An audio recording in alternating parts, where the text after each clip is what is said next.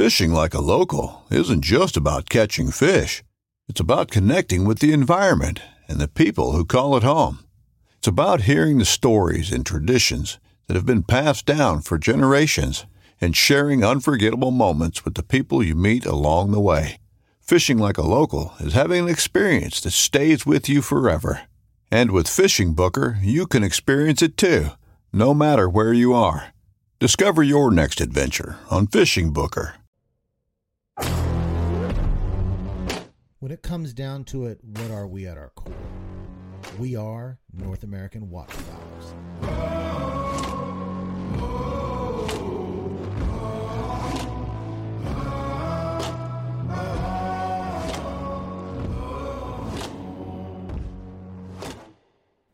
And welcome to the North American Waterfowler. I am Elliot, your host here. I hope that you've been liking all of these episodes. I know that I have been really enjoying making them, and I'm so excited about tonight's guest, the first ever guest on the North American Waterfowl, listed publicly. Today's guest is my buddy Matt Farmer, and Matt and I have hunted the same area our whole lives. I'm a little bit older than he is, and when I first started duck hunting, there was this small airboat whizzing around the marsh, and I didn't know it was Matt and his dad. So didn't know him at the time, but we've been in the same area, what I call my hometown marsh. He manages. He is the biologist. I don't know what the exact title is, but he's the manager biologist at this place, and we're going to go into deep detail on how biologists, managers go about managing these places for waterfowl hunting. And we're going to go into the weeds on that. And I cannot wait for it because, I go up there and hunt and he's still there and we talk. And some of the things he says I just find riveting, fascinating. So we had him on the Duck Hunt podcast before, so a couple of times. But we're going to go in a little more in depth into that. But let's take care of some business real quick here. I just wanted to give you guys an update on what's going on in my hunting career. And then I want to revisit for a second something I talked about on episode 3, which was the first publicly released North American Waterfowler podcast, where I talked about value of ducks and so forth. I want to revisit that. And I'm really curious to get Matt's opinion on it. I know he's listened to that episode. And I think this is a common theme that I'm going to hit up with guests. I'm going to pose the question to them, what is the value of a duck? And see how they answer it, what their thoughts are on it. And I am going to give them ahead of time. I want them to think about it. I don't want them to be caught off guard. So I'm going to tell the guys, hey, this question's coming, and be ready to answer it. So I cannot wait to get to that. So I'm recording this on January 11th. And here in the state of Kansas, everything's pretty much closed right now for ducks. Everything is closed right now for ducks, but goose is open. And so I did take last weekend off, but this weekend we've got a zone opening. And I'm going to be getting on it. I'm hoping to finish this season strong. I've got this place, shallow water marsh, hard to hide in. So I got an invite to go with my buddy Cole and his brother. And I'm like, you know what? I want to get me and my dog in my layout boat, one man to hide, one dog to hide, and really see if I can get on them like that. I'm excited about it. So I cannot wait for that hunt. I'm pumped. So I've got basically 3 more weekends. I'll probably get in 3 or 4 more duck hunts. I'm at hunt number 31 right now, which I'm logging all of my hunts on Freelance Hunt Stats. Soon to be changed. The name will soon be changed to the North American Waterfowler. So Freelance Hunt Stats is changing its name over to that. But this is hunt number 31. And I'll have some podcasts where I go over all of my data and statistics. Guys, if you're not logging your hunts and tracking your memories, you're going to miss out. If you are an OCD waterfowl hunter, which I will talk about that. I was thinking about that on the way home. I'm an OCD waterfowl hunter. So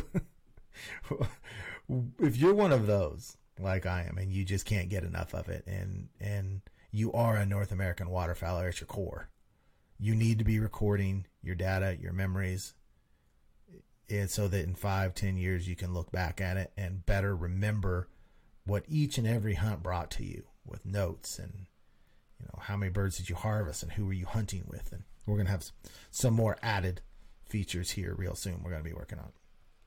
But we got about 4 more hunts, and I'm hoping that I can finish strong. I'm still very low on my mallard drake numbers for this year compared to normal. I'm probably about 20 to 30 birds lower than, about 20 birds lower than about half of what my normal. I'm normally at this time somewhere around the 30 drake mallard range, and I'm at, I think, I have to look it up. I think I'm at 15, something like that, which is very, very low for this time of year. So I'm hoping I can end strong and get some mallard drakes on the board. So, all right. So on episode number 3, if you haven't listened to it, it's the first one on iTunes, Spotify, and all of that.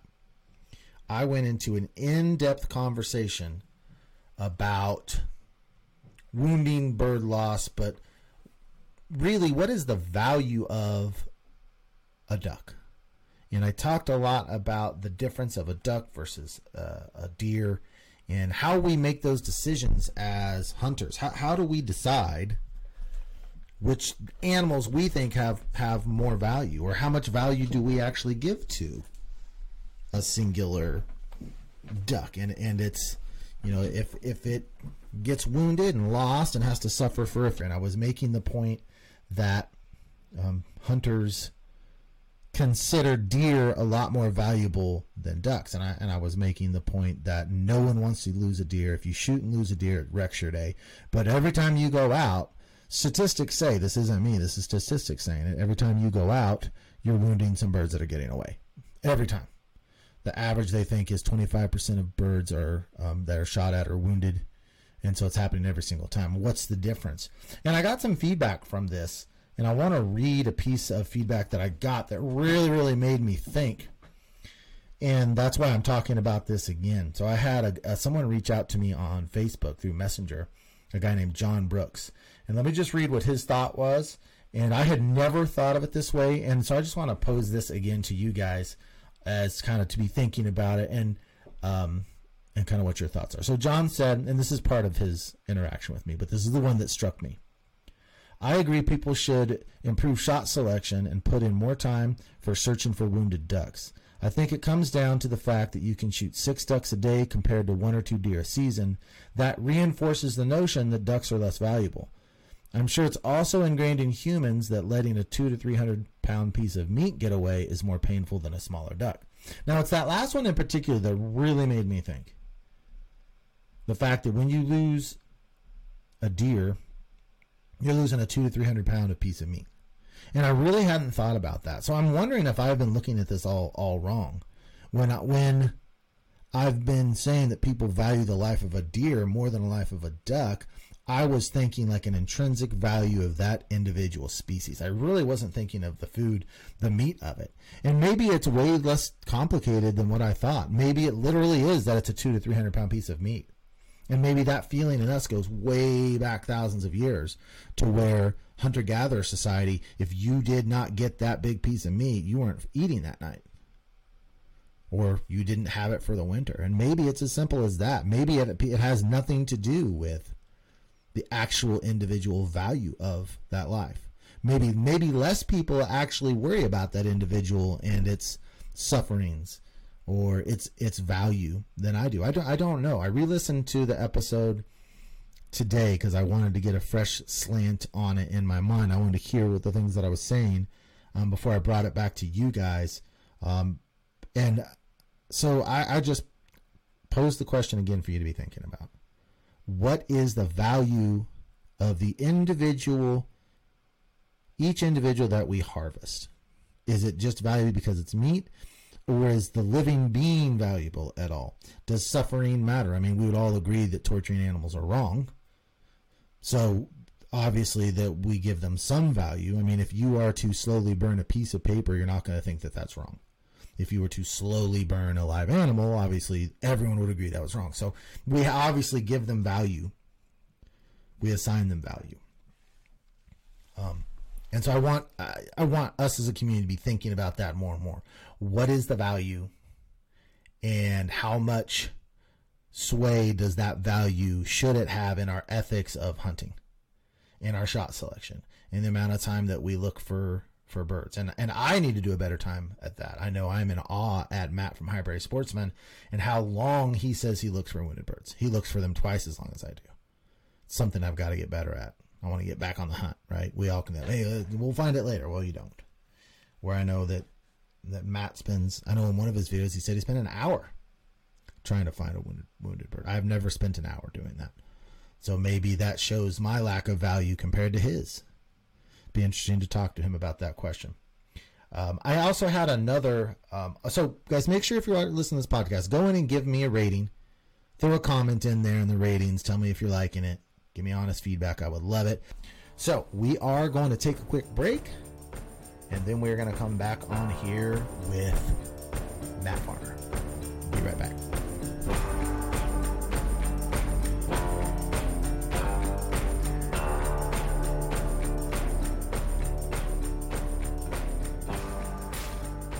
All right, we are back, and I've got my buddy Matt Farmer on the line here, and he is, the official title is either a biologist or a public land manager. He's been hunting for 35 years, shooting about 30, so his dad had it. How old were you when your dad had you out at first, Matt? Oh, man, 6. I went a few times when I was 4, but hardcore 6 years old, yeah. And I'm going to take a sidebar in just a second because I really want your opinion on this. He's been working the job for 16 years. And so I'm going to get his thoughts on the 2022 waterfowl season, but this is actually a full podcast I want to do sometime. So you don't have a son. You've got, how many kids do you have? I've got 2 daughters. You got 2 daughters. Yeah. I've got 3 boys and a girl. None of my boys really like to waterfowl hunt. And honestly, I've got 1 biological son. I fully expected, I never dreamt, because I know you had a strong relationship with your dad. I had the same with mine. I never, ever dreamt that my own biological son would just turn his back on fishing and hunting. Yeah, and, I mean, yeah, my girls were into it earlier. It's something that I really would like them to pursue, but I'm not going to push them into it, So right. It's like anything else. If they find an interest in it, my youngest, she still likes to go. She loves to fish. My oldest used to like to go. She doesn't like to hunt much anymore, but she loves the I call them the non-consumptive. She likes to hike. She likes to kayak, and she loves the mountains, so she still likes the outdoors, so I'm fine with that. Right. Yeah, I mean, that's at least something. And my son, he's kind of okay about, he wants to do a fishing trip once a year, but with the relationship I had with my dad and with you, there's 95% of my relationship with my dad was through waterfowl hunting. That's where we talked about everything. That's where we did everything. And honestly, emotionally, it's been a heartbreak to me that he didn't want to do it. And my whole thing was just like you. It's like, it's got to be, he has to want to do it, right? He's got to want to do it. It's got to be his thing. If it's not, so I was taking him out. It sparked my memory because you said you started going out when you were 6. I started taking him when he was 6 too. And so I guess my question for you is, what do you think, just off the top of your head, is the right way, the right age to start a little boy? And how to do it, because it's like, did I do something wrong? Did I create some bad experiences? How early do you think boys or girls should be in the field? I mean, it's totally up to how things progress. I mean, I got a buddy that has a boy. He's I think he's 3, he might be 4, but he's taken him a few times in the afternoon. But the kid gets mad when he doesn't take him now. But just you see Dad come home from a hunt and he's got birds and. He was always really good about showing me the birds. My mom was awesome to let me carry these bloody dead birds all through the house to show them off. And, right. And but just building that curiosity at a young age. The gear that's always around the house. He's always working on hunting stuff, building stuff. And as a kid, I was right in the middle of it. It's just what we did. And today and age, it's a lot different with technology and how kids are raised and the busy lives they lead, but I think it's just sparking an interest.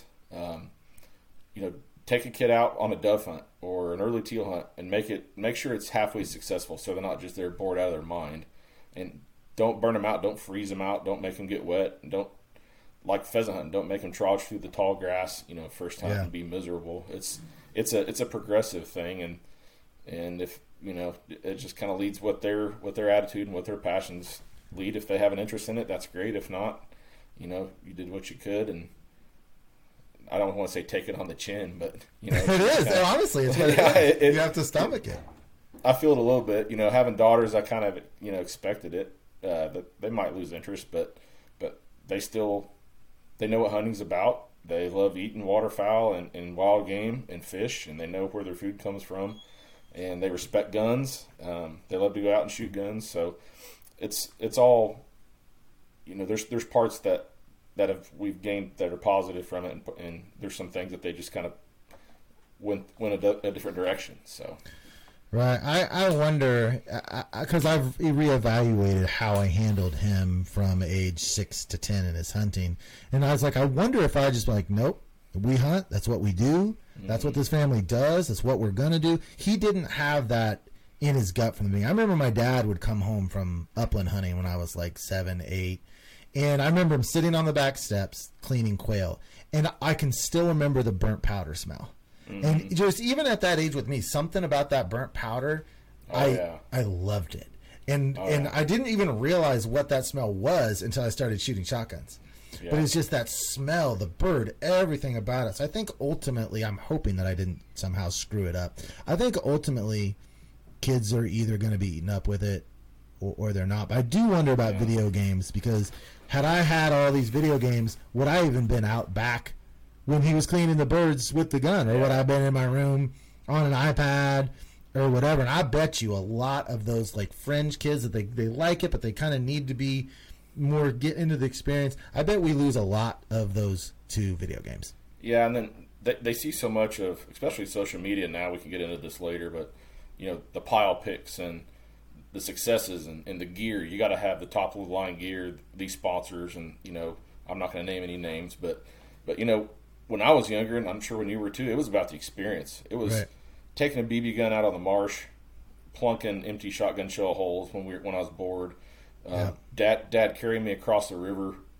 The sounds and the sights of the river, the water, just the water going by was cool. It's cool to a kid. Yeah. Letting me get dirty, letting me get wet and cold. Learn some lessons the hard way, and it's just that passion for being outside more than just hunting. And just being in the wild places, I think, is where that stems from, where that starts, and then the hunting picks up, but kids these days, it's just they get thrown into it, and even the kids that maybe they don't have a mentor, so there's a lot of kids these days that learn how to hunt on YouTube and on videos. That's how they learn. So it's a different culture. Yeah, it certainly is. It certainly is, and I wonder how many concert pianists we've lost to video games. You think because a lot of that stuff, playing the piano or even like playing catch, it's like you do it because you're bored. At least when I was a kid, you do it because you're bored. I literally remember sitting on my front steps waiting for like a baseball game, being bored out of my mind. Not sitting there playing with this high technology being bored, but nothing to do bored. And that's when you play catch. That's when you play the piano, play the guitar. And I just wonder how many just like genius musicians or whatever, insert whatever, are lost to video games. Not that I'm anti-video games, because I actually play a little bit myself and grew up playing them, but it just makes you wonder. Yeah, it's different. It's just you just don't go outside out of sheer bored and find something to do.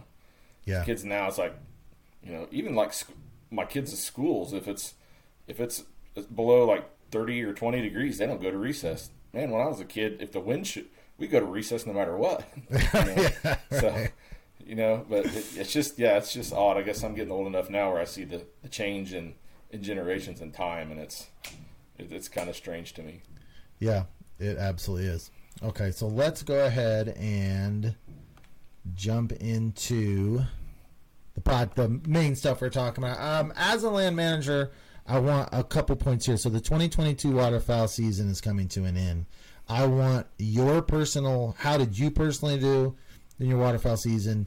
And you have a good grasp and eye on how the public is doing, because you're out there on a lot of Saturdays. I know you're out there looking around, talking to people. You have access to the information data that you have to log every day. So what are your thoughts on the 2022 waterfowl season? It depends on where you're at in the state, and even in the nation. It's been really spotty. Some people have had great success throughout the year. For me personally, it's been really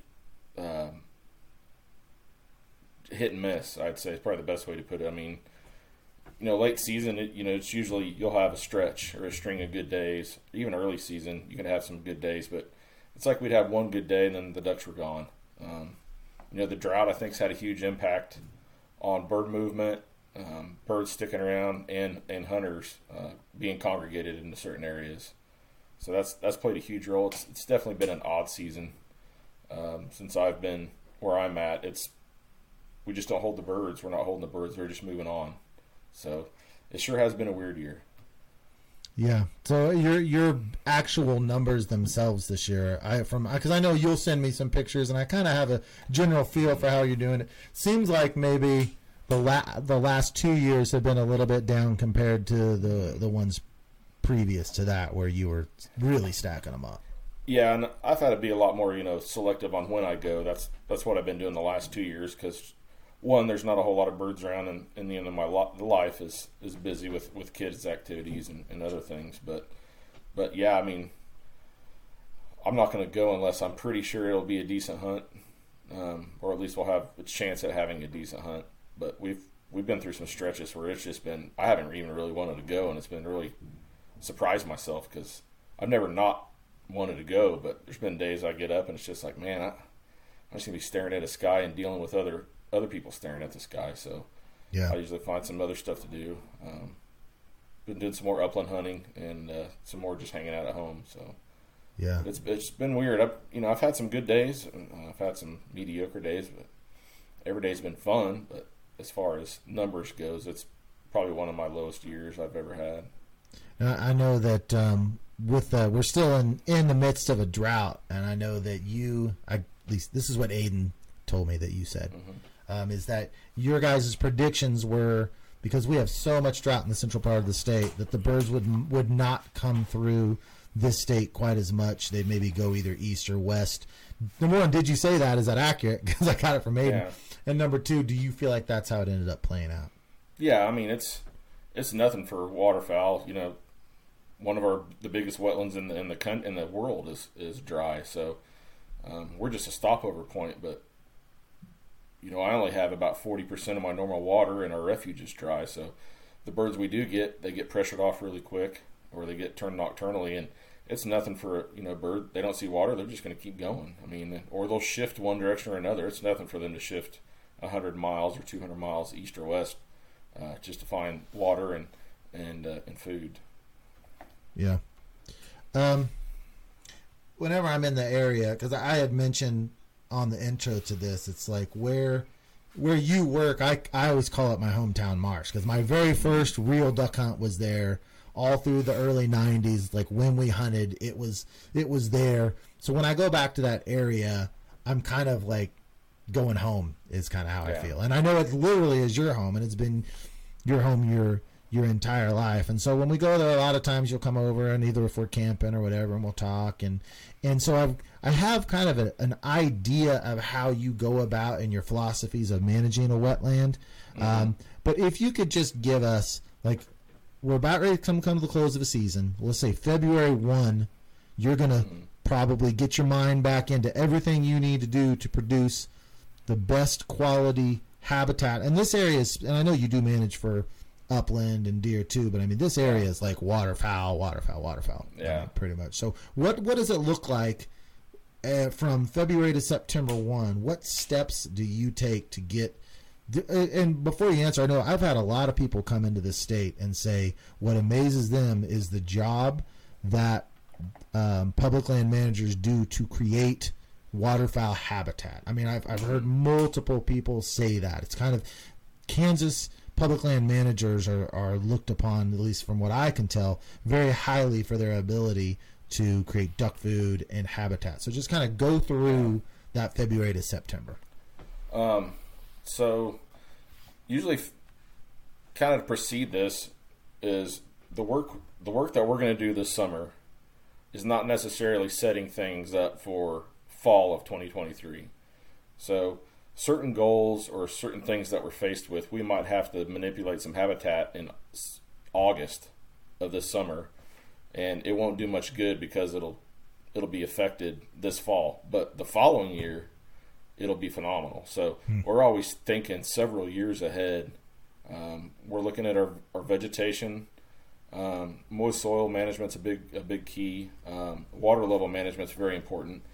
Some other places across the state can control their water a lot better than I can. But February time frame, the ice comes off, we really get a big spring push of ducks and geese, and we get a lot of snow geese. Then toward the end of February, going into March, that's when we start doing some of our slow drawdowns. So when we do our drawdowns, we just don't pull all the boards out of all the structures and let it rip out. There might be a case where we need to do that. If we need to flush some structures out, or if we need to move some silt, or if we have a big project lined out where we need to get the water off, we'll do that. But we're basically what we're doing is we're mimicking an entire yearly cycle of evaporation in a short amount of time. So wetlands have to have a dry cycle. That's what makes these prairie wetlands so diverse and good, is they have a dry cycle to grow this moist soil vegetation.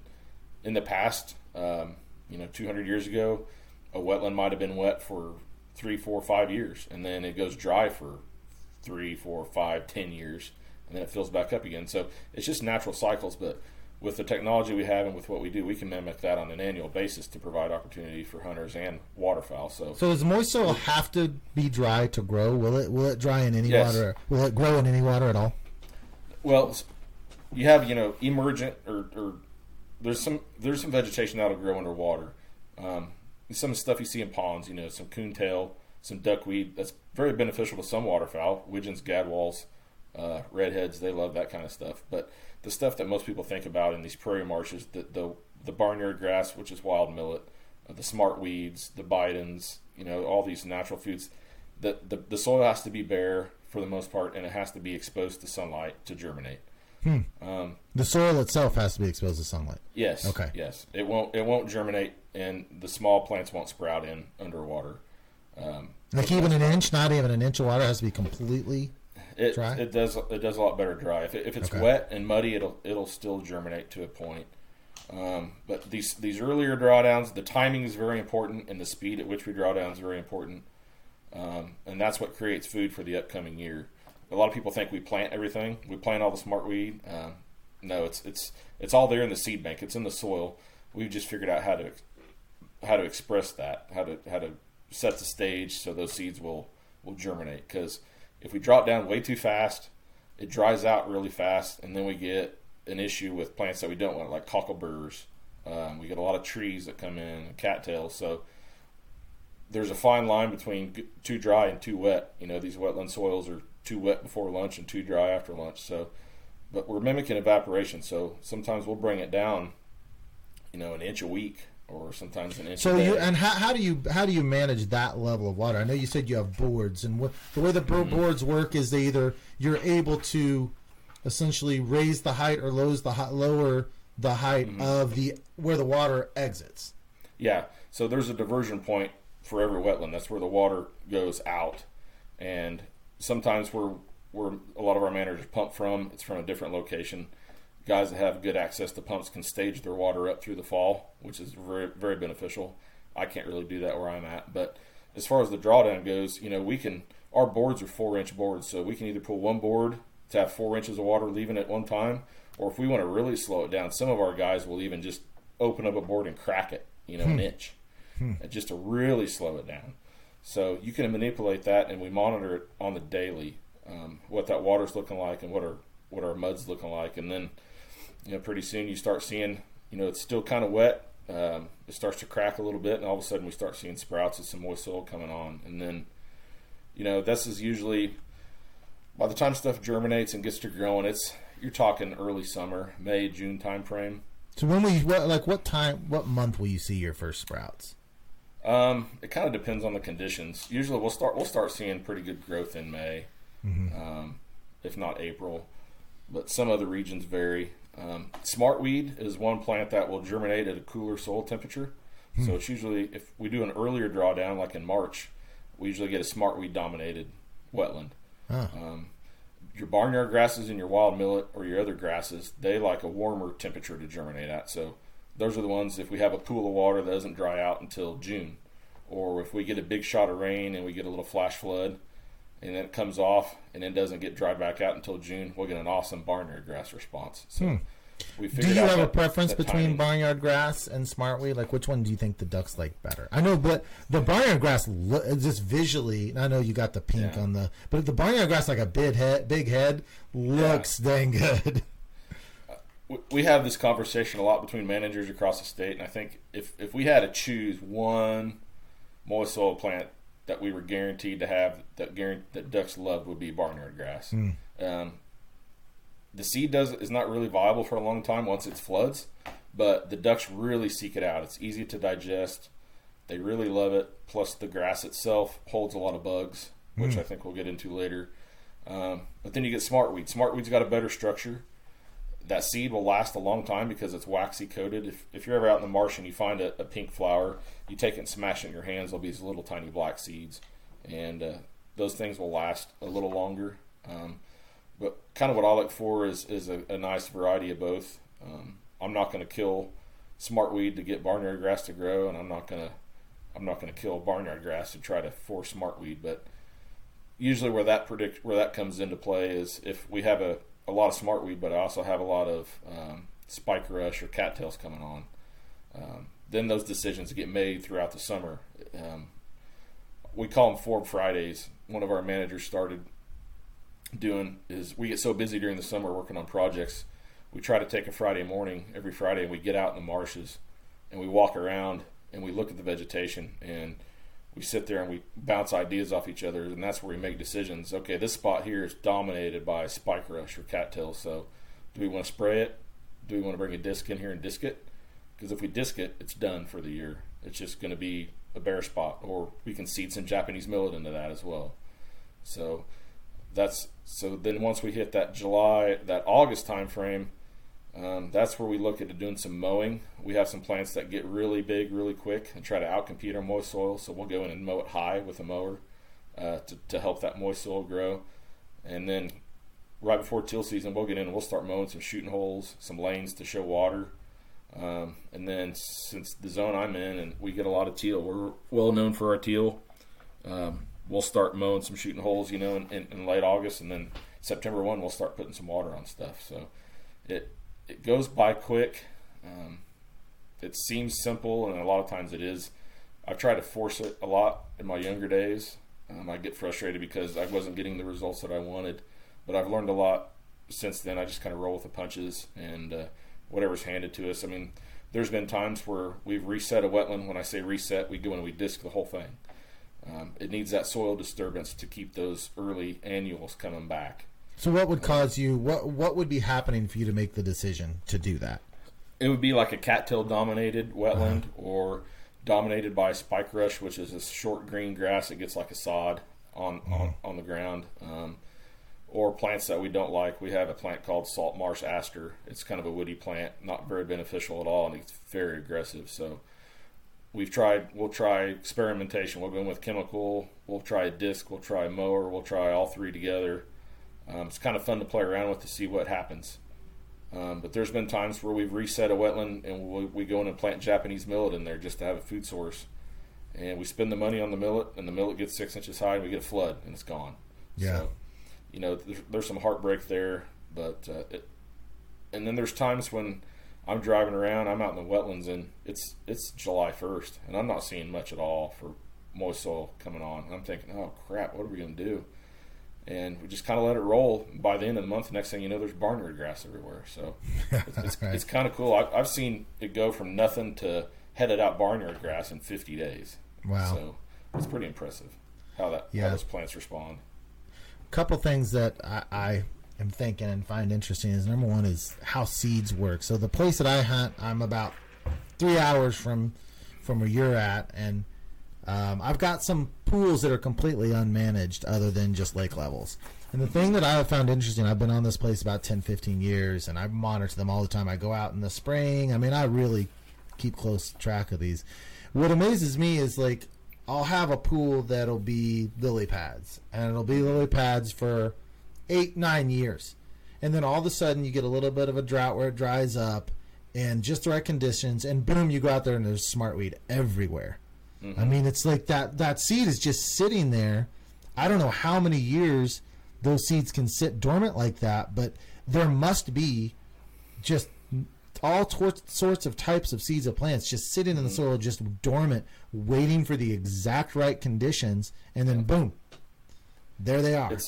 It's amazing that, you think over the years of all the, if you take a barnyard grass plant and shake it off in your hand, there's literally hundreds of seeds in one plant. So over time, there's billions and billions of seeds in the seed bank.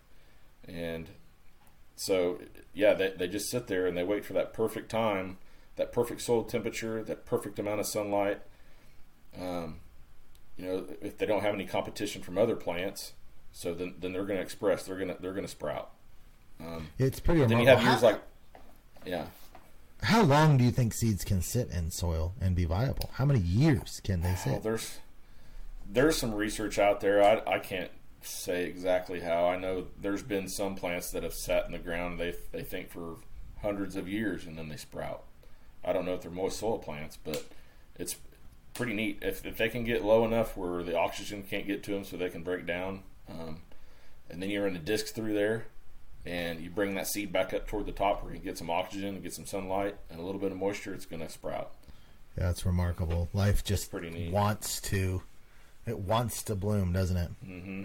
And in our state, especially in what we kind of call the prairie marshes, I know cattails are always an issue.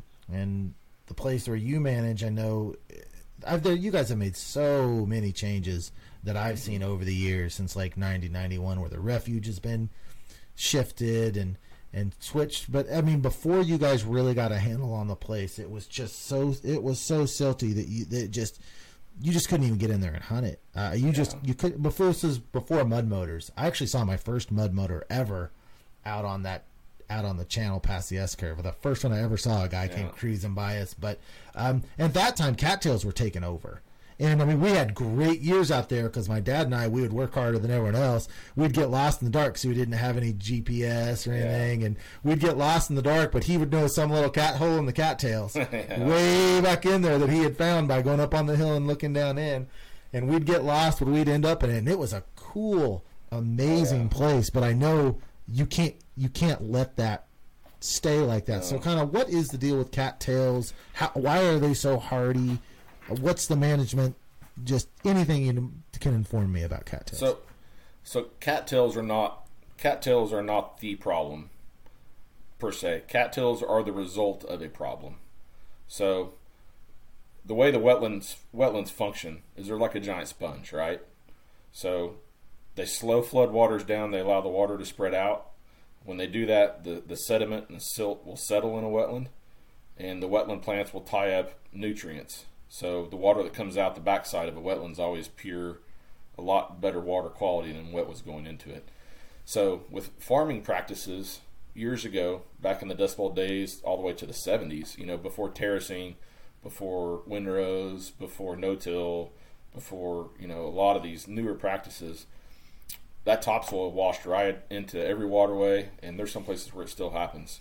That topsoil washes into these wetlands, and you just have this huge buildup of silt over the years. I mean, feet. And when that silt builds up, the water cannot come off. So I talk about it's important to have the water come off. So with the because you just can't get the water out of the silt because the silt is just so almost liquidy in a way. Yeah, it's just like muck. It's just a muck, right? And it just sits there. And the infrastructure, it was so bad here because the infrastructure we had at the time, there was no channelization to get the water off. It was just a big flat, and you had one weir gate at the bottom of this 500-acre pool. You open the gate, and what water come off would come off, but then you had a lot of water that just sat out there on this mud, and the mud never dried out, and it always stayed wet, which is perfect conditions for cattails. I mean, they just went nuts. Because there wasn't much more soil back in those days, was there? Thinking back, not much, not much, and that's because they couldn't dry them out. So the first part of one of our bigger innovations was we brought in an aquatic backhoe. It's an excavator with big pontoons and tracks that'll essentially float. And they come in and they dug these channels. There's a series of channels they dug, and those channels, people call them boat channels in a lot of places they hunt. Yeah, the boats run up and down. They're not really boat channels. They're channels made to get the water off of these wetland flats. So the water comes down in these channels, down the channels, and out the structure. So those flats can dry out like they need to. And it also allows us to go in and manipulate things. So the best tools we found to control cattails now is we get the water off, we let it dry out, and then we run a fire across it, which can be very interesting and cool to see a fire run across a 700-acre flat of cattails. Yeah, it gets to rolling. It gets kind of scary at times, but they're always under control. All of us public land managers in the state, we're all burn certified. We carry red cards just like guys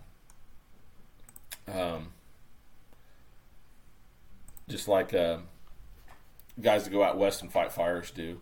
So we get a lot of training, we have a lot of experience, but we burn these cattails off, and then what that does, and that exposes a lot, it gets a lot of the duff and trash off of the mud. Mm-hmm. Then we get in there with a disc, and we just pummel it with a disc as much as we can to expose those cattail tubers.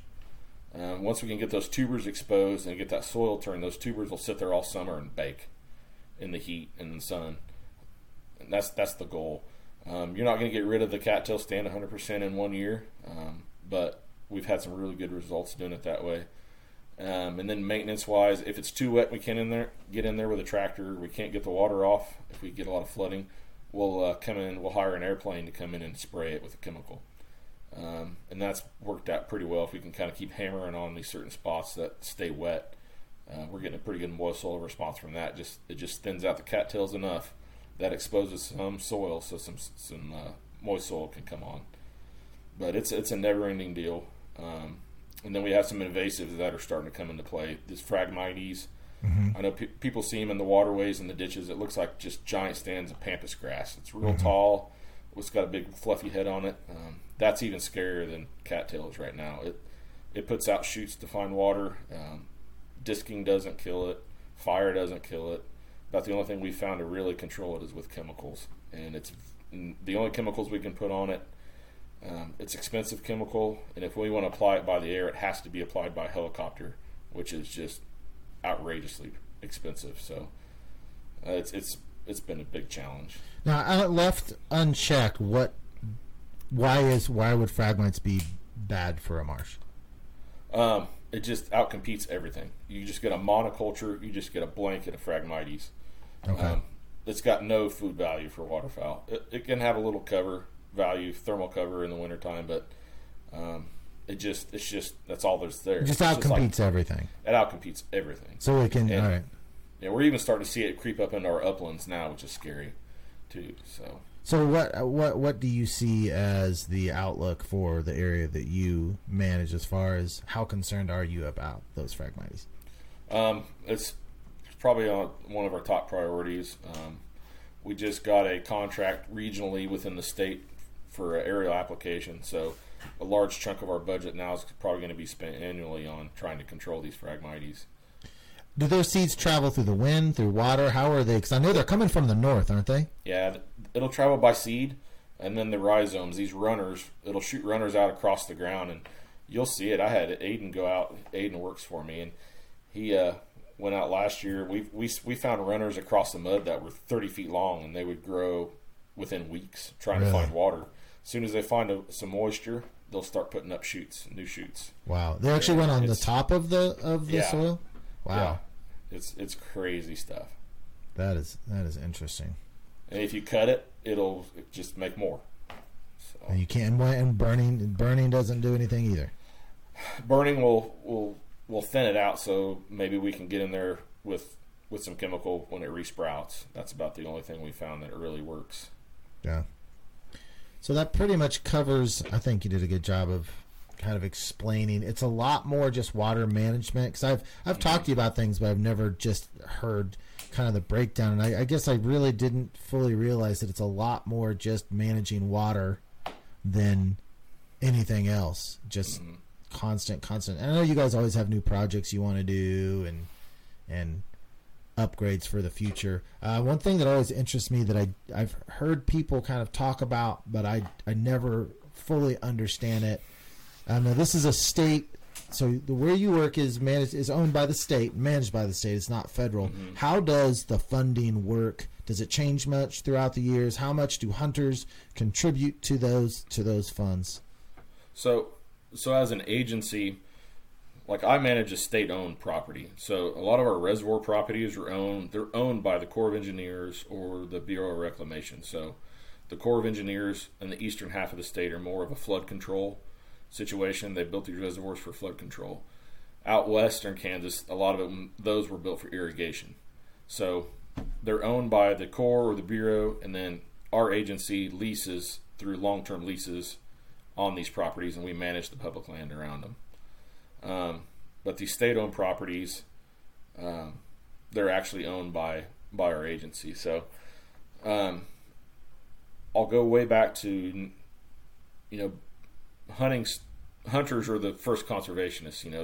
They had concerns. A lot of it stemmed from market hunting of waterfowl. They saw things were just disappearing. People were shooting way too many birds. It was just kind of a free-for-all. Then they decided there needed to be some kind of regulation, and that kind of started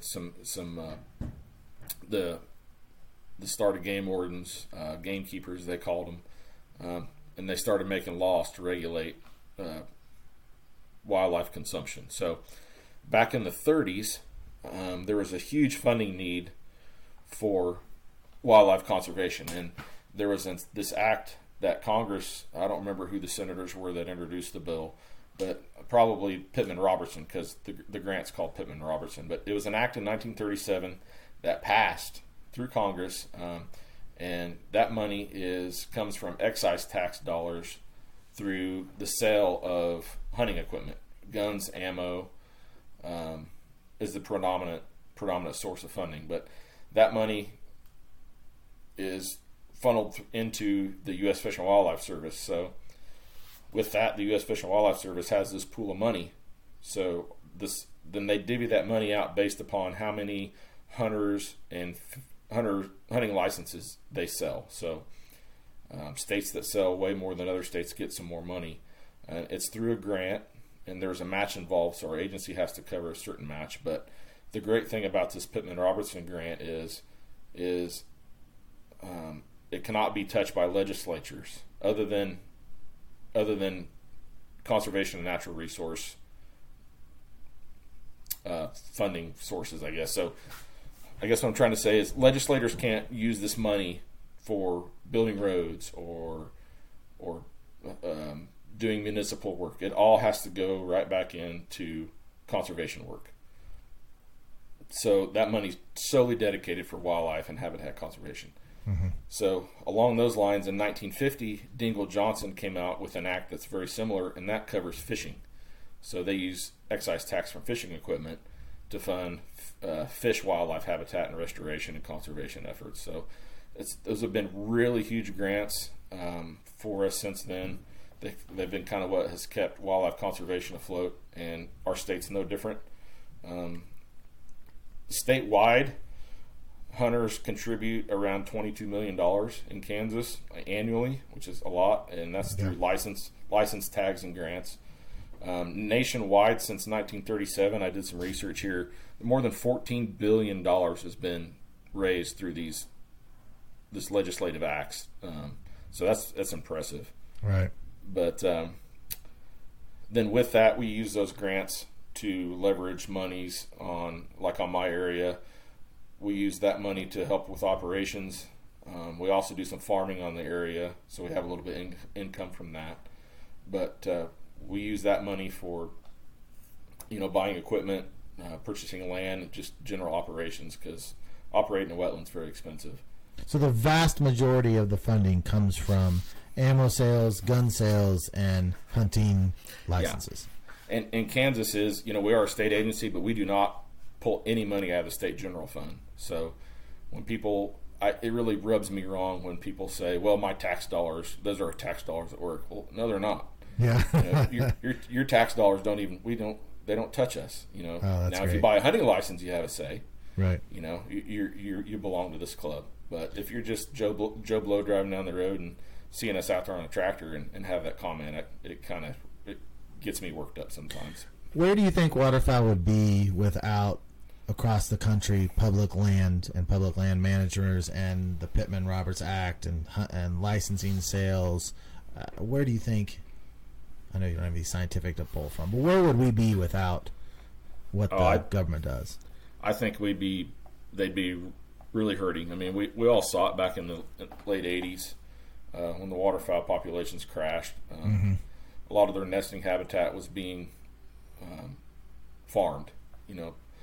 I understand, farmers have to make a living and we've got to feed people, but there's a fine line where we need to start conserving these things. And, hunters brought back white-tailed deer. They brought back turkeys. So, and the countless non-game species that weren't even tied to hunting were brought back. And that's no different than waterfowl. I mean, these organizations came on board, Ducks Unlimited, Delta Waterfowl, all these places, and their sole purpose is to provide and restore and protect habitat for these animals, because that's what it all boils down to. And waterfowl are unique because they move so much through migration. Is we got to have that throughout their flyaways. So it's been a huge deal, and without it, it's kind of scary to think where they would be right now. It's pretty funny. You get anti-hunting groups or just the casual person, right, where it's just like they think hunting's bad, hunting's wrong, how can you do that? And what they don't understand is a lot of these animals are here because of us. It's like you take away us, you take away them. So do you want to have millions of ducks and us eat a small percentage of them? Or would you want to have surely there would still be ducks around, but the numbers would be drastically less. And that type of information just gets lost on people that are anti-hunting. One thing when I talk to people that they don't understand, because what I say to them, they're like, I talk about how much I love the ducks and how beautifully they are. Oh, you love them, but then you go out and kill them and eat them. It's like, my dad taught me this because I was real sensitive from the time I started hunting about kill. It's like, we don't love the individual. We appreciate the individual. What we love is the species. Yeah, and it's a crazy thing, because you show me an anti-hunter or somebody that even doesn't like hunting next to a hunter, I guarantee you the hunter knows way more about that animal than that anti-hunter ever will. And appreciates it more, right? Yeah, and the things that we pursue, being with them, we learn about them and we understand them, and that's how, and I guess my argument too goes clear back to, that's what's in our DNA is gathering and hunting and being a predator. I don't feel bad for being a hunter. It's part of who I am. It's part of who we are. It's in our blood. We've not been hunting for only a couple hundred years. That's not a very long amount of time. No, so it's not. And you find there's people that you can get. There's people that you just kind of ignore and blow off because you're not going to convince them anyway. But you can dive into the money thing. I feed my family thing. Yeah, that's good. But then you also can, there's the argument that, Mother Nature is very cruel. With my line of work, I deal with the public a lot. And there's a deer that's sick, or there's a coyote that has mange that needs to be put down, or they feel really bad for these animals. And that's a perfect place and time for me to say, or there's a duckling that gets eaten by a fox, and they just can't believe it. It's like, nature is very cruel, just for an animal, because Mother Nature it builds a surplus. There's a surplus of animals because they're going to die of disease, they're going to die during the migration, and they're going to get preyed upon by other predators. So Mother Nature has to make all these animals just to keep the balance right, to keep the species productive but not producing too high. And if the productivity gets too high, then she's got a horrible way to bring them back down through disease. And we're seeing that right now with bird flu. That's Mother Nature's way. Hunters aren't doing the job with like snow geese. Hunters aren't getting it done.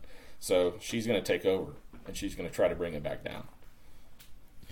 So I know you mentioned snow geese and bird flu. Is the bird flu, because I've been hearing a lot about it. I know Jordan she's seen tons of dead teal up in the Mississippi River area, and I've been hearing about the snow geese all season. Is the bird flu more in the snow geese than it is into other waterfowl? It seems to be right now. We're seeing it in Canada geese. I haven't seen any in ducks or heard any in ducks locally, but mostly in snow geese right now, just because they're so gregarious. They're always together. They don't spread out much. They're always touching each other. And we've seen it a lot of years with avian cholera as well. That gets to be an issue sometimes, but it's not as widespread, and it's not as highly pathogenic as bird flu is. So like right now is, if you handle a bird that has bird flu and you don't know it, that stuff stays on you, and it stays on you for a while. So what we're doing is, like, if you're handling dead birds and you have chickens at home, you're kind of screwed. Don't go around the chickens because, you can kill your whole flock. So it's kind of been a big deal. Can you eat the meat of the birds with the flu? Right now, we don't have any recommendation as whether you do or you don't. Personally, I don't think it'll hurt you. There's been no evidence to show the bird flu passing from birds to people. But it's totally up to the hunter, in my opinion. And as an agency, we can't go out and put down a bird that's sick from bird flu. That's another example of Mother Nature being cruel. We just can't go out and dispatch this bird because it might have the bird flu. We got to kind of let nature take its course, and what happens. Yeah, I think this is a good point to get in this question. I know you watched or listened to the first public episode I put out, where I went really in depth about the value of different animals, the value of a duck versus the value of an individual deer. And so it's something I kind of want to ask guests when I get them on here, just to get their thoughts on it. How do you view it, or what are your thoughts on the value of each individual duck?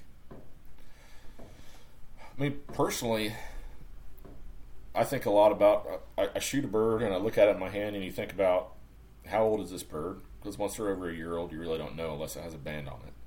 But you think of the miles it travels and everything it sees and everything it's avoided through its life. And how can you not respect that? It's lived for that long. I don't take it to heart. I don't take it extremely personally. Like you said, I appreciate the animal itself, and I'm not just going to go throw it in a ditch or throw it in the trash. It's going to get consumed. But then you see things here and there, and you hear stories, people treating them like pests, and they just shoot them and let them lay. There's people that do that with deer. There's people that do that with pheasants. There's people that do that with everything. I think it comes down to ethics, what you were taught. There's a broad spectrum, but me personally, I have a lot of respect for them. So, when I do harvest birds and shoot birds, I'm going to treat them right. They're going to get taken home, they're going to get cleaned, and they're going to get consumed. What would you think about, like, a single deer versus a single duck? Would you see that as equal value? Would you say the deer holds... So if you're going to have to, like, you shoot a deer, it gets away, it's wounded, it's wounded, it's laying out there. Same thing happens with the mallard duck. Which one are you going to feel worse about, and why?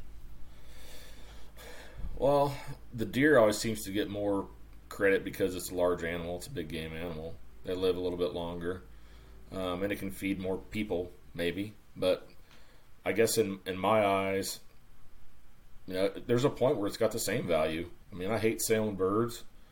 We spend a lot of time looking for downed birds, but we'll probably spend more time looking for deer. They still hold a lot of value, in my opinion. I never really thought about that. I'm not a big deer hunter.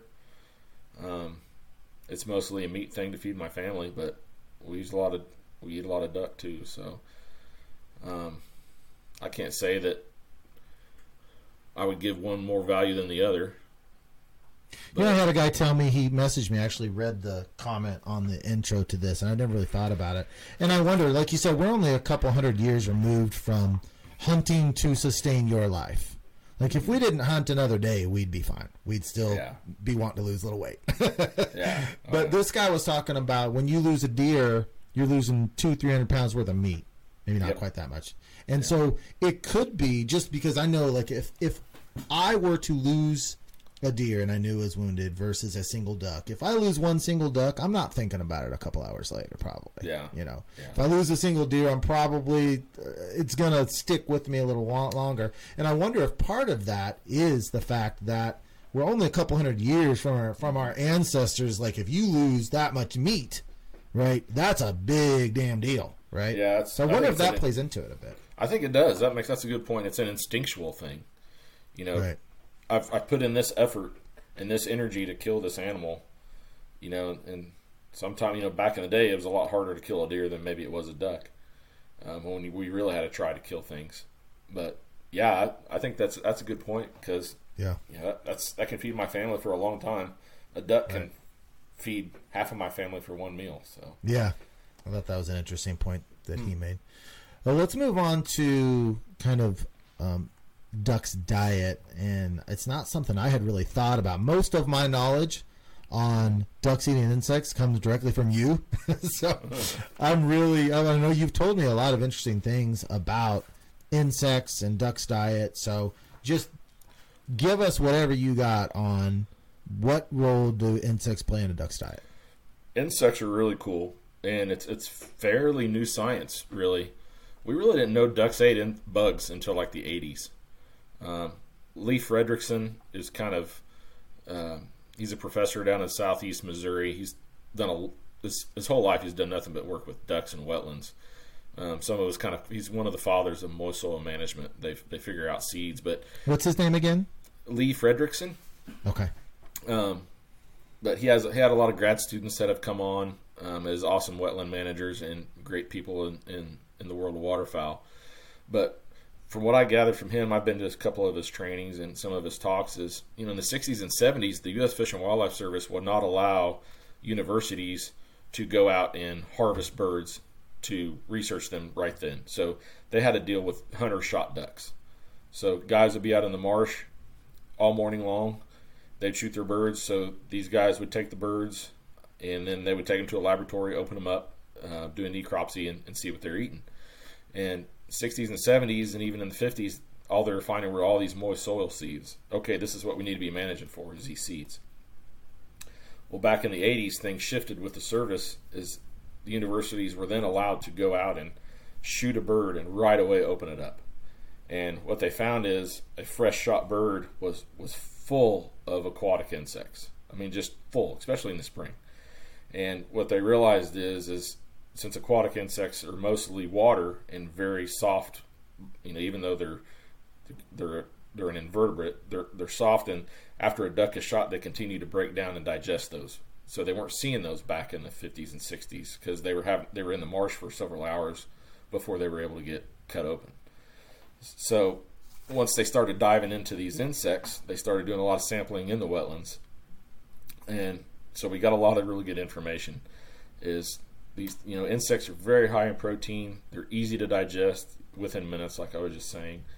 Very high in calcium. That was one of the big things. Is especially during spring migration, these ducks are exclusively eating bugs, and especially hens. So for egg development, they're very important. So the data shows that hens target insects more so than males? Absolutely. Like wood duck hens have to eat. There's some research out there. They have to consume like over 4,000 bugs a day just to meet their demands for egg development. Wow. It's insane. But they're also very important for brood rearing ducklings, because that's what ducklings eat once they hatch. Mom takes them out to the water. They're eating bugs. There's not many seeds in June. Stuff's still growing. So they're targeting bugs as they develop. And they're also important for molting, that high protein, so ducks can go through their summer molt. So these wetland plants are not only very beneficial for the seeds they provide in the wintertime and the early spring, but I think through the migration cycle, it's crazy how important bugs are in their diet. And even we'll see mallards late season here that are shot, and they're just chock full of snails. They're hanging out in a wetland moist soil area. Then all of a sudden in the spring, I see them around some brush or some trees. Well, the brush and trees usually attract more snails, more crustaceans, a lot more calcium. And that's where all the ducks are. They're in there just gorging themselves on snails. They digest the shells and everything of a snail? Yes. Obviously it all breaks down. Oh, and, the mallard is king in this country. And if you really think about it, everybody thinks mallard tastes better than everything. I get a kick out of Jake from Chasing Green, because they call gadwalls, gut duck. Right. The gadwalls and pintails are pretty specialized in what they eat. They target certain plants. They're kind of like a cow. They like these certain types of aquatic plants. They'll eat a little bit of everything, but mallards are so widespread and mallards are so prolific because they're a generalist. They'll eat anything. They'll eat fish. Yeah. And that's why they do so well. And they'll nest. They have a lot of. They'll nest pretty much anywhere. They're not as specialized like a pintail. So that's just what's really neat when you dive into once you get into the bug side of wetland management. It's a whole other realm. Is this starting to change the way people manage? I think so, but I think that's just something that comes with moist soil management. You're just going to get the bugs there. Yeah. They may not come on till later in the year. I don't see a lot of bugs early fall when we just freshly flood up an area. But come February, there's just bugs everywhere. So the life cycle of these insects match up with the migration patterns of these ducks. So that's another one of Mother Nature's really cool things, is the timing of these species' interaction with each other. So I've got a question that I've wanted to ask you for a while. We were hunting one time, and it was me and 3 other guys, and we were up on the northwest side of the property on a teal hunt. Mm-hmm. And we were doing pretty well, but all of these blue wings were flying way in the back and landing in this little area that I had looked at. I'm like, why in the heck are they landing back there? It's not barnyard grass. It's not smartweed. What in the world are they doing back there? And I don't know if you were talking to us after the hunt or sometimes maybe you walked in. You're like, that little hole is full of bloodworms. Yeah. What's a bloodworm? It's just it's a worm. It's kind of transparent color. They're really, really tiny, but they're very prolific, and it's just a little morsel of protein, and they're easy to eat. They're easy to catch. I think there was a study at Cheyenne Bottoms with pintails. Pintail hens were eating like over 1 kilogram of bloodworms a day, which is just an unreal number of worms. Right. But you know what teal like? They can walk around in that mud right. where it's just a few inches deep, and they just put their head down, and they're filtering through all that mud, and that mud is just solid with bloodworms. That little hole they had was like 30 by 30. Yep. And it was like way off. There wasn't hardly any water in it at all. You would never look at it and be like, oh, I'm sitting up right there. And they were just, man, they had found that spot. And it's a buffet. A lot of people don't think about these animals really have to weigh how much energy is it going to take me to eat this stuff. Because I talk a lot about it with predators and on pheasants, like hawks on a pheasant. People say hawks eat a ton of pheasants. In some cases they might, but if they're going to expend this energy to eat a bird that's almost as big as them, that's a fight, you know. Right. The risk versus reward has to balance out some way. So the easiest meal I can get, that's where they're going. I mean, right. I can stand in one spot and spin a circle and fill up my belly full of bloodworms instead of swimming around in a cornfield or swimming around in the woods looking for an acorn. If I can have something I can stand in and eat what I need, that's where they're going to be. Yeah, that's interesting. Of course, you're talking about hawks. Every hawk in Kansas is a chicken hawk. Oh, no. It's a chicken hawk. Farmers will shoot the chicken hawks. Get my chickens. No.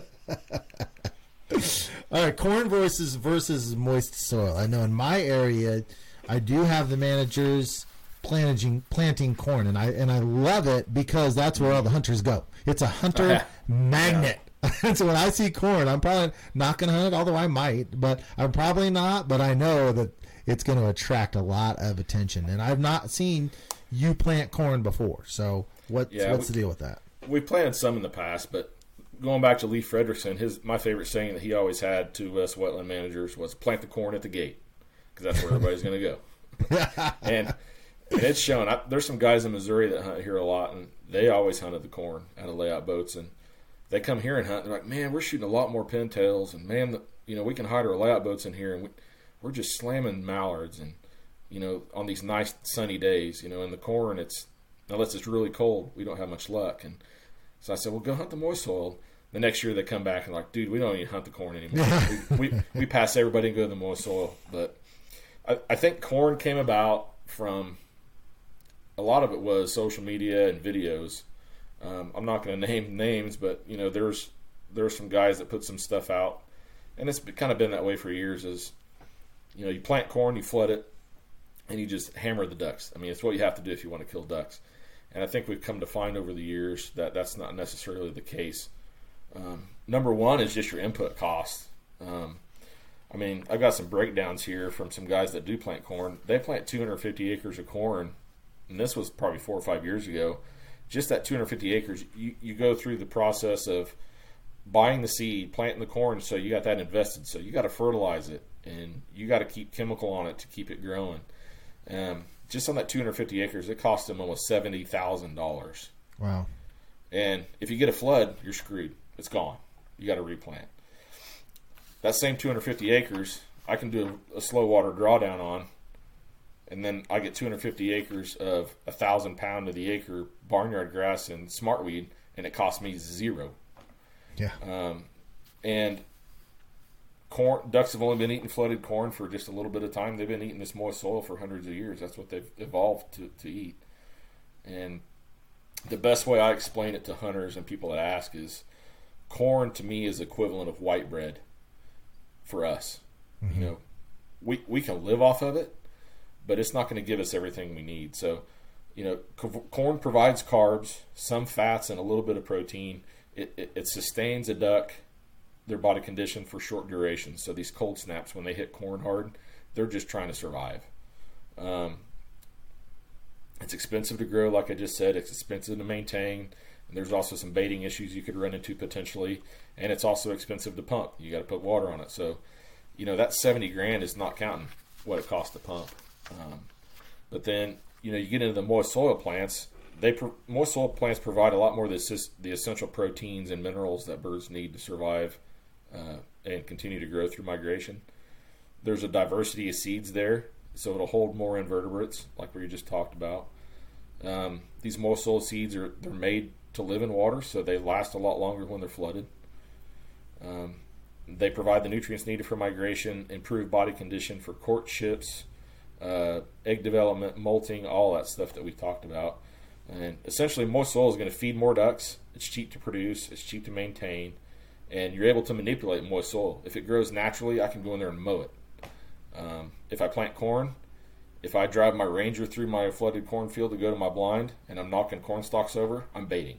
Really? So, yes. I didn't realize that. I know the baiting laws are weird, but that's a surprising one. Yeah, so some guys, if they're going to use corn stalks to blind up, put on their pit blind or put on a blind, they're going to have to take the ears off each individual corn plant and take them completely off out of the field. But moist soil, I can go in there and mow it 2 days before I flood it. You know, if you plant Japanese millet, then the same baiting laws apply, right? Yes. So if you plant it, then if it's natural, it's not baiting. If you plant it, it is. Yeah. If you plant it, you have to follow, they call it normal agricultural practices, is what the feds call it. Yeah. So a lot of people think that flooding corn is baiting, and I can see the argument both ways. It's not a natural practice, but I've had some good duck hunts in flooded corn, but I've had a lot more phenomenal hunts in moist soil. Right. We see it here. You know, guys that not a lot of people flood corn around me, but out east especially, they'll go to the flooded corn when it gets cold. When they got to put an ice heater out, they hammer ducks in the corn. When we get a 50-degree day and the ice melts, the guys in the moist soil hammer them even harder. So, and it's consistent. I've seen mallards feeding on millet just standing on ice in marshes. I mean, they just and I don't know if this is right or not. I feel like that in January I see more ducks on millet. It's like for some reason in January, and my data is just my perception, so it could be not correct at all, but just I feel like in January I see them in millet, especially if they can get to it and find it, they're going to hit it because they're probably starting to get some bugs. If the water's not frozen, they're starting to get that feeling that we need to start going back north, so we need to start shifting our diet a little bit. And if they do find seed, it's easy to digest. It's hard to digest a big, heavy corn seed. Yeah. But I get a lot of hate for it. Guys swear they have to kill them in the corn. But we have some properties in the state that exclusively planted corn. And since they got away from that due to cost, flooding, they've shifted to moist soil. And people can say what they want. The data doesn't lie. They shoot a lot more birds with moist soil than they ever did in the corn. Yeah.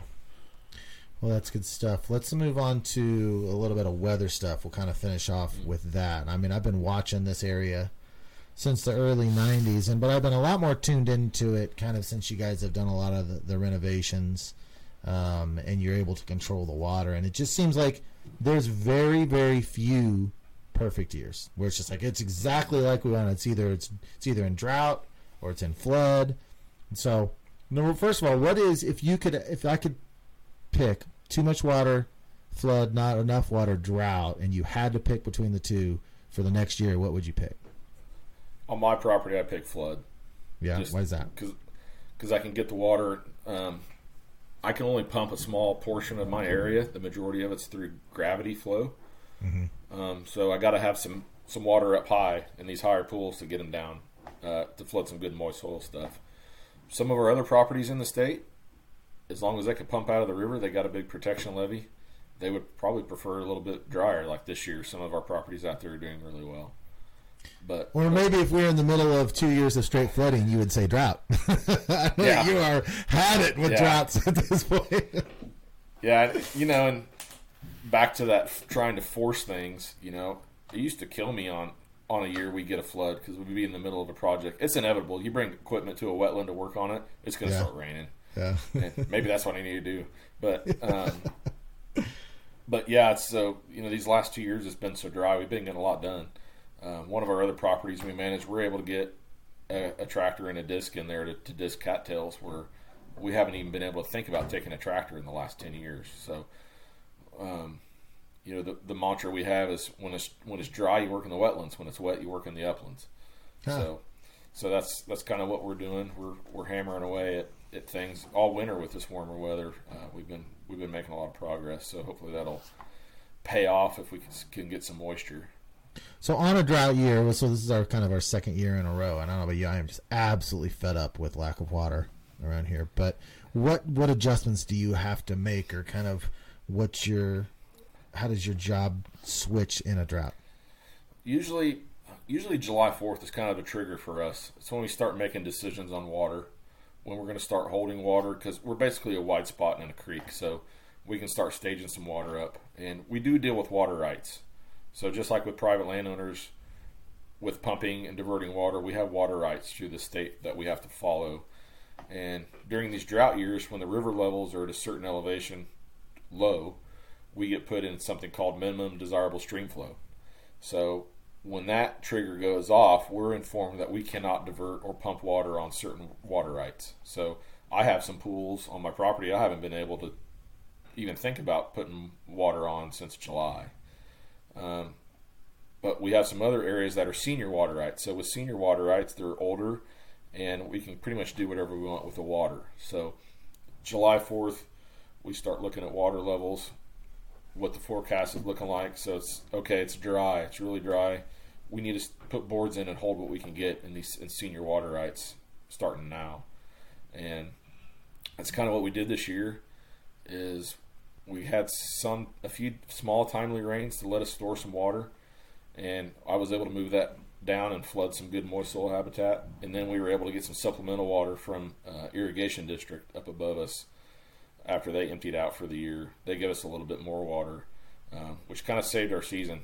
I was still able to flood about 40 to 45% of normal, which is way under what I want to do. But it kind of saved us because we could have been bone dry like a lot of other places. And yeah, for a drought, you guys. And I will say, and this goes to commend you on the job you're doing. This is the second, both really bad drought years we've had in a row.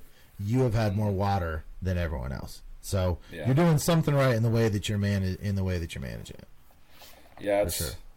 Some days we pull our hair out, but it's a daily struggle sometimes, and it's the daily frustration. But it showed. We had a lot of hunters this year, and they were grateful just to have a place to go, and whether they shot birds or not. And a lot of them did at times. So. Yeah, it was tough because it did consolidate the hunters, but it was definitely, it's a beautiful area, beautiful marsh. Anything you want to add about floods and water? Too much water? Oh, too much water is just hard on our infrastructure. We're still making repairs from 2019 flooding that year, which is crazy. It was good for duck hunting, but it was really hard on us. It eats out levees, it washes out structures. It can be tough at times. So I like that middle of the road. I'd like to receive our annual rainfall, and I don't want to receive it all at once. But if I can get it that last half of the summer, that's when I really like it, because then that really, I get really confident. I can get a little more liberal with how I'm managing my water, where we want to move it to, and what we want to flood, instead of just really trying to consolidate and hold it where we can. Yeah, as just a spectator, a lot of the places I hunt in my area are kind of reservoirs. So what I personally look for is a little bit low on the rain side, so that the reservoirs get just about half a foot below pool, but enough water that all that smartweed and stuff can grow in. And then right about mid-August, the whole lake comes up 3 or 4 feet. And that's when you get smartweed in all the places you want, even in some places you didn't know there was smartweed there, and that's just sets up perfect. Yeah, I mean, years like this is what really makes you appreciate years like that. When we have perfect conditions. Right. But the birds respond. That's one thing in my job. If it's a drought year, you think they're all gone. We've had 2 years where it's just kind of gotten bad. The year before, these last 2 years in 2020, we had early timely rain, and we had one of the best seasons we've ever had. So I'm kind of looking forward to getting back to that. Some timely rains and a good migration. So yeah, we'll see what happens. For sure.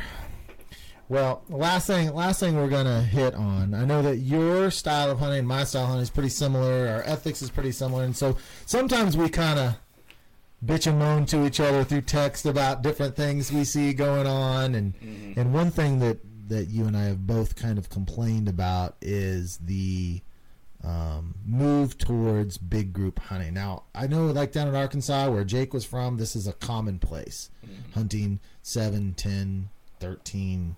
But in the Midwest, it's, from my experience, and correct me if I'm wrong, it's a new phenomenon.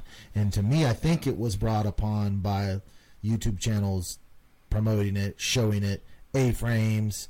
So take the floor. What are your thoughts about big party 7 to 13 guys all hunting at the same time? It's fine if you're in the birds. I guess my big thing is, what I see a lot of is, I see 10 guys show up, and how'd you do? Oh, we shot a 4-man. So you shot less than half your birds. Right. And then also it's shifted. There's a culture now, Back when we were younger, guys would get there early, just a few guys, and you'd hunt till 9, 10 o'clock, and you'd leave. And when you got 10 guys, and you got to kill 50 mallards, these guys are there all day, and they're hunting together. And what we're seeing is it's just they're shooting for a 10-man pile. And one, that's illegal, and two, I don't think it's very ethical, because I can walk up to a group of guys, and there's a pile of ducks sitting next to one guy, and they might need one hen mallard to fill everybody's hen limit, and here comes a hen at 60 yards, and everybody's blazing away at it. Right. So that puts somebody over their hen limit, and I can point to a guy and say, which ducks are yours, and they don't know. So it's just, the limit's not 5 birds or 6 birds now. It's 40. We can kill 40, and that goes back to what you've talked about a lot with, guys getting caught up in the moment, taking long shots and sailing birds, and the confusion and not knowing who shot what. And I'm fine with hunting a larger group. I've hunted in 5 or 6 guys, but we've always been, I shot 2, or I shot 1, or if 3 birds come in, it's like, okay, you guys shoot. Or right. If there's a ton of birds and it's really good, it's awesome. I love taking turns on singles and pairs. You just go down the line, because then you can rib on your buddies and put some pressure on them and make the hunt fun. But this whole pile picture, the Instagram photo of, we killed 80 birds, and it's not a good hunt unless we kill 80 birds. That just really rubs me wrong. So as I know, part of your job is you're actually an enforcement officer also. I know that that the last couple of years you had to get that title? You had to go and do some training, or has it been longer? It's been since I've been here. It's been my whole career. Okay, I thought it shifted or something. But so go through the legalities of, because what I hear you complaining about is basically group shooting. Yeah. And go through what are the specific legalities about who shoots what, how you pile the birds. And because you said like a 50 bird, it's illegal. What about that pile is illegal, and what are the legalities? Well, it's like I can pick one duck out of that pile. Who shot this duck? And nobody can tell me who shot it. So I can point to a guy, how many ducks have you killed? Well, I don't know. So if you are hunting in a group, everybody needs their own strap, or everybody needs to have a pile of birds next to them. If you're going to hunt 10 guys, fine, but divvy up the birds. There's a lot of times we'll see boats come to the ramp with a pile of birds on the front deck, and somebody's over their limit. Who's going to claim all these birds? So I tell guys, buy a game strap. They're really cheap. Buy some zip ties. Just put zip ties around their neck when you haul them out, because that is your daily bag limit. That's what the law says. You can't have 50 birds. If you got 50 birds, you're getting a ticket, and it's going to be very expensive. So, and that goes back to, we'll sit there, and it's really hard to watch to determine from a law enforcement standpoint who's shooting what birds. Because group hunt or not, you only get 5 birds. Yeah, and in those situations, the best hunters are going to shoot more birds. The best shooters are going to shoot more birds. If it's just, 8 guys, no matter what, everyone's pulling the trigger. Someone's shooting over the limit. Some guys say, well, that doesn't matter. As long as we have a certain number of birds. Well, legally, it does matter, and it does make a difference. Yeah, it does make a difference. And for me, I don't like hunting huge groups. Up to 5 guys I'm pretty comfortable with. But then it gets into, this is a buddy's buddy, or this is a friend of a buddy's buddy. I don't know who that is. Right. I don't know if I trust this person, and especially if I have my dog. And it's hard to hide a lot of people and be successful, Yeah. So when it's hard to, if there's 3 of us hunting, we can finish birds right with their feet down over the decoys. But if there's 7 of us, they're going to start kicking out at 40, 50 yards. Well, then we start taking those shots. Yeah. And then you get into that wounding loss, and it goes south pretty quick. It can be fun, and I hear a lot of hooping and hollering going on when it's happening, but it's just this culture has started, and I don't know where it's come from, but it's really bad. So as a manager, with the wounding loss and all that pressure on those birds, that's going to push them out even faster.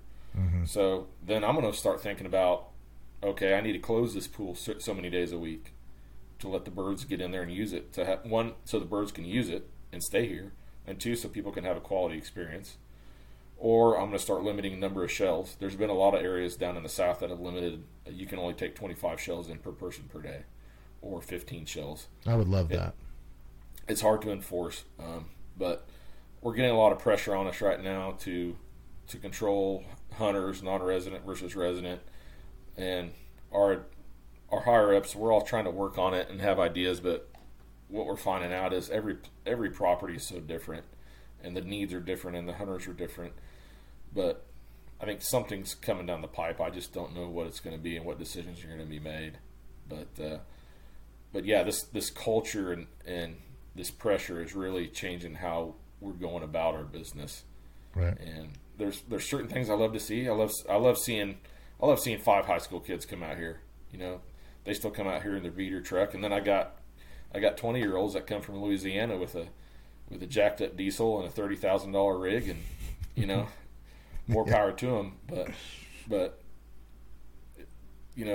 where I came from and the kind of guy I am, I really like seeing these kids, getting together and ragtagging it and learning the hard way and getting after them. And they're I find that those kinds of people are a lot more successful than the guys with the fancy rigs and all the gear. Right. So I think we both kind of agree that the thing with the big groups is, if that's your deal, control it. It needs to be controlled. It's not my thing, because I don't like duck hunting being a party. And the more people I add to the group, the less I feel the nature, the less I feel contemplative. It's not a party for me. It's intimate. And so it's not my thing.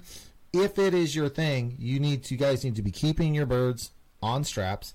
Not everyone needs to shoot every time. Kind of idea of what you've shot, and have someone that's there that can kind of lead it, that can control it in a way where there's not more wounded loss. There's not more, all the laws are being followed properly, and you guys are just being smart about your business.